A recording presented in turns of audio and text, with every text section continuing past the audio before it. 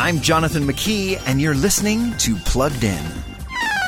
Gamers, if you've ever longed for a way to make your way through the story of all 9 core Star Wars movies without having to actually watch all 9 films, there's a brand new fun Lego-filled solution for you. We're talking about Lego Star Wars The Skywalker Saga, rated everyone 10+, packed with some 400 unlockable and playable characters, a universe of planets to explore, loads of puzzles, and a streamlined story that captures all the key Star Wars moments. Combat plays a big role in the Skywalker Saga, but everything feels very toy-like. Bested characters and objects simply fall over or crumble into a tumble of blocks. And sure, there's that spiritual force that's present in all the Star Wars films, but overall, very little for parents to worry about. For more about those screens your kids love so much, visit us at pluggedin.com/radio.